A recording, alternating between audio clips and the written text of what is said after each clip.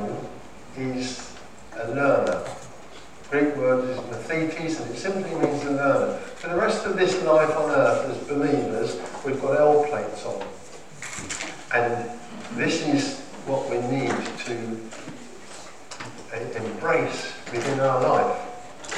And Jesus Christ fed upon the Word himself when he was here. And he sends his Spirit to open up his Word to us. And, one of my most precious times of the day, of my week, first thing in the morning, I'm very fortunate I've got a study, and I go downstairs and I'm with the Lord on my own. And if ever anything happens to interrupt that, I feel as if my day is just not right. But just reading the Word, and many of you will have read the Word as much as me and more than me, and yet you never get to the stage where you think, well, I know that, so I don't need to read that again. Far, far from it. And I just want to encourage you. I want to encourage you today to fall in love with the Word of God. To fall in love with it again. Sometimes we all have to work hard at it. Sometimes it's a bit of a struggle, but it's worth doing it however you feel, to get that Word in you. And so first of all, I want to look at the potential of the Word of God.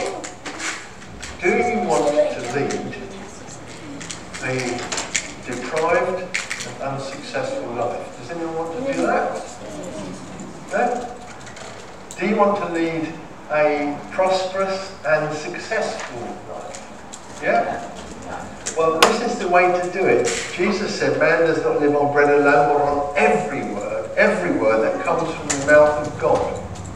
Physical food is essential in this life, of course. Spiritual food is essential in this life. And sadly, in this world, there are many people who are starving physically.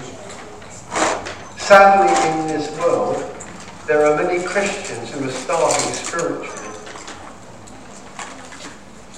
That the Bible is a closed book. Most of us have got a Bible, more than one Bible. But it doesn't necessarily get open any more than that family Bible that I brought here. It's never open. We don't use it. And just want to read a few scriptures to encourage you, just from the Old Testament and from the New Testament. Book of Joshua. Joshua is just being appointed for leadership. Joshua 1:8. Do not let this book of the law depart from your mouth. Meditate on it day and night, so that you may be careful to do everything in it. Then you will be prosperous and successful. That was right at the beginning of his ministry. And said, don't let this book depart from you. Then David, writing in the Psalm, Psalm 1. Blessed is the man, blessed is the woman who does not walk in the counsel of the wicked, or stand in the way of sinners, or sit in the seat of mockers.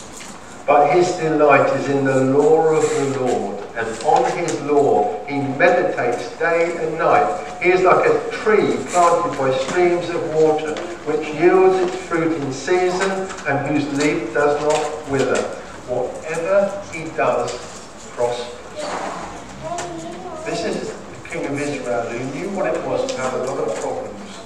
He wasn't leading an easy life all the time, but he just, in worshipping the Lord, he's saying, meditate on this word.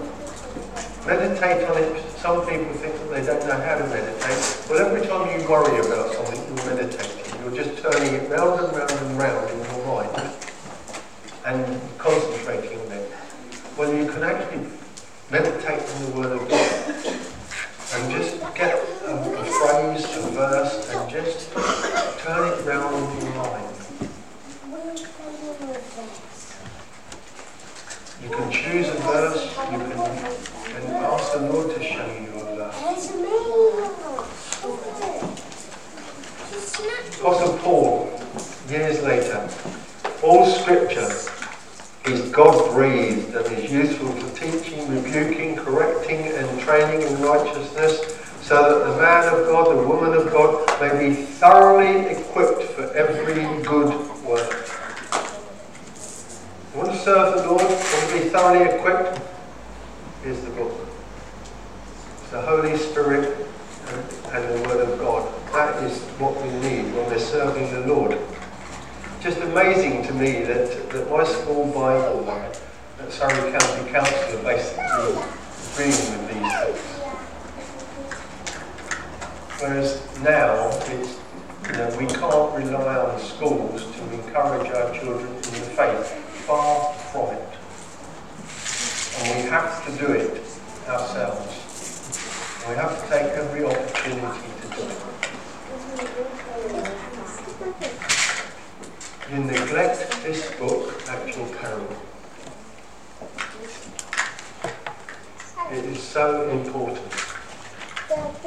So that's the potential, the practice.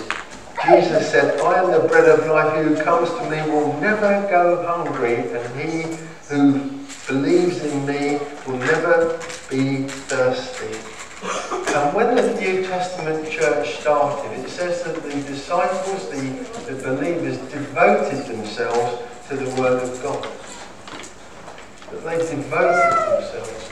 And of course the danger is that there's legalism or license. Legalism is where you impose it upon people and force them to do it. License is where they just do it when they feel like it.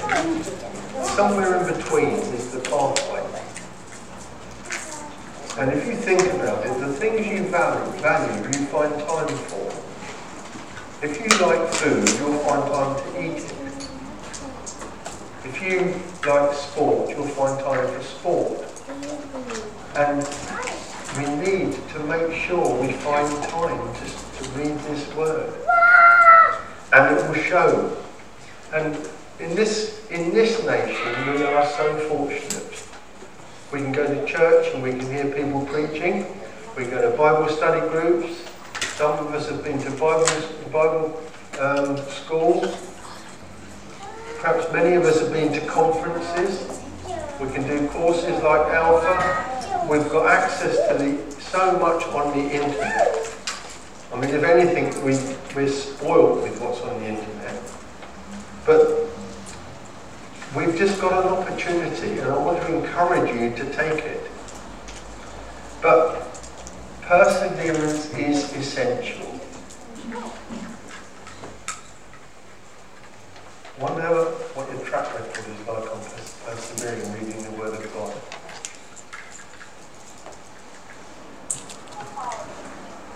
I read a book when I was on sabbatical. I read a book by Brennan Manning. And Brennan Manning is gone to be with the Lord now, but he's a very interesting guy. And he's got a Benedictine monk at one stage, and he's just a very, very wise man spiritually. But this is the foreword of his book, and I want to read it. It's a few sentences.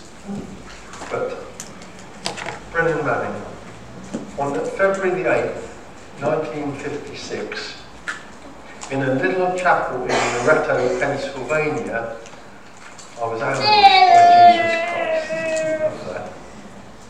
The road I've travelled these last 38 years is pockmarked by disastrous victories and magnificent defeats, soul-diminishing successes and life-enhancing failures, seasons of fidelity and betrayal, periods of consolation and desolation, zeal and apathy are not unknown to me.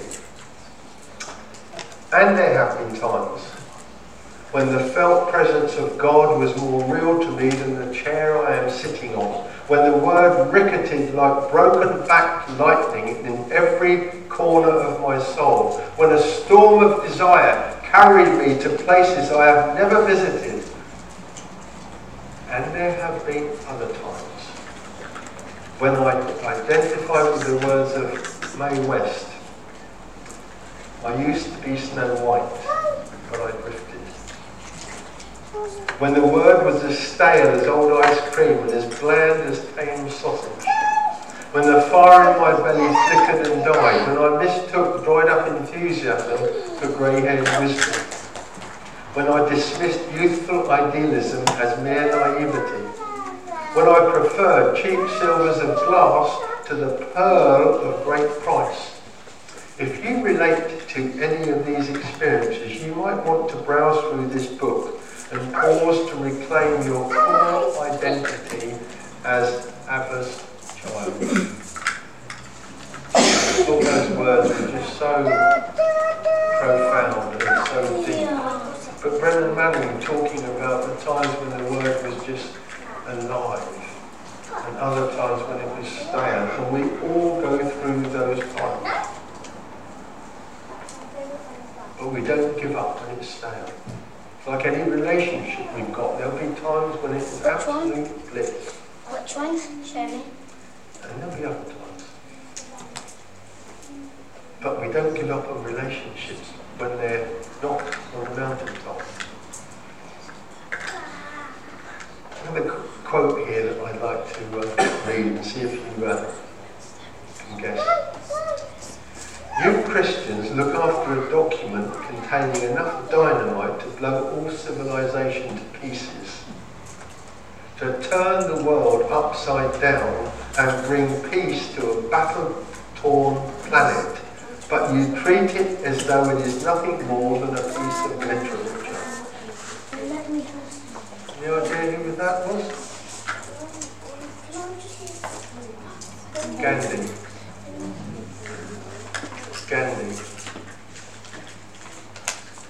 Smith Wigglesworth, some of you might have heard of, is a plumber who got anointed and had a very, very powerful ministry.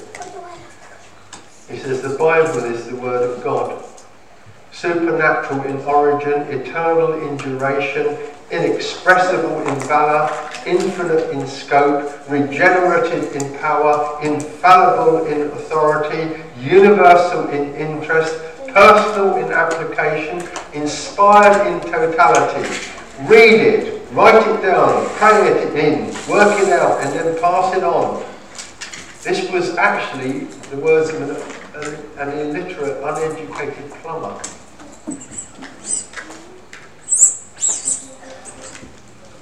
Do you want to lead that sort of life? Do you want to start a new season? Are you prepared to say, Lord, I've neglected your word.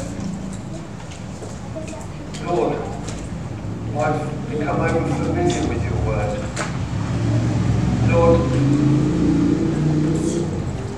I thought I don't need your word. I thought that I've read it all. Because we can come to the Lord today. Jesus said, men and women do not live by food alone, but by every word that comes from the mouth of God. From the very first time that I came into this church, I had a sense that it was on the brink of a new season. That having come through a difficult period, that there was a new season coming soon. And that season will come through being open to the Holy Spirit, and it will come through people feeding upon the Word of God. Not just from the preacher, but from every one of us. That we can all bring words of encouragement to people. We can all feed upon the Word of God. Smith Wigglesworth was a classic example of someone with no education that actually had an encounter with the Lord, and he became an amazing preacher. It's not about degrees in theology, it's not about intellect, it's about hunger. And it's about desire. And it's about faith, saying, Lord, we believe this. We believe this. Billy Graham's quote is so brilliant, isn't it? I've read this book and it's going to be all right in the end. Well, it is going to be all right in the end, but actually it's not going to be all right until the end. And we go through this life and we experience all sorts of tests, trials, sadnesses, and if we've got this word in us, it just gives us the strength and the confidence that we can get nowhere else. We can get nowhere else.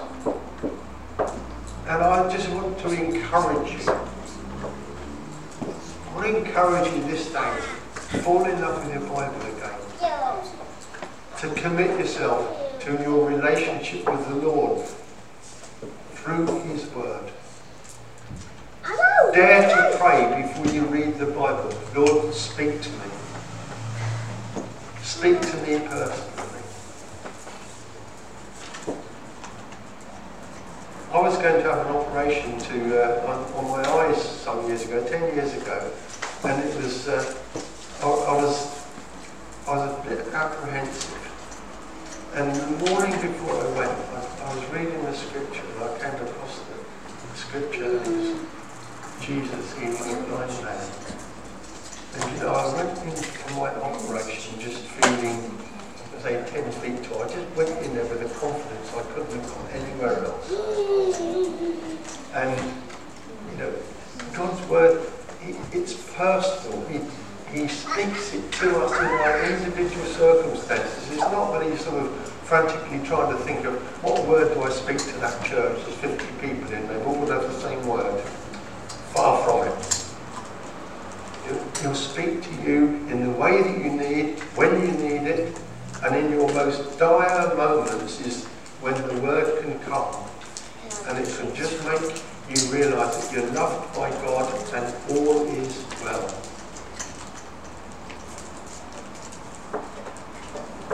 Don't neglect the word of God.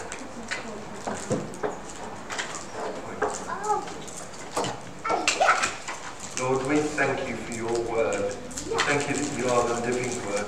That your word is living. Your word is eternal. Your word is still relevant. Your word is still personal. Your word, Lord, has not dated in any way. We pray, Lord, that in this church, and if we don't belong to this church, whichever church we're part of, Lord, that we would fall in love with your word again. That we would persevere in difficult times and we would rejoice in good times. And may we speak your word with confidence, Lord, to other people. For we ask it in Jesus' name. Amen.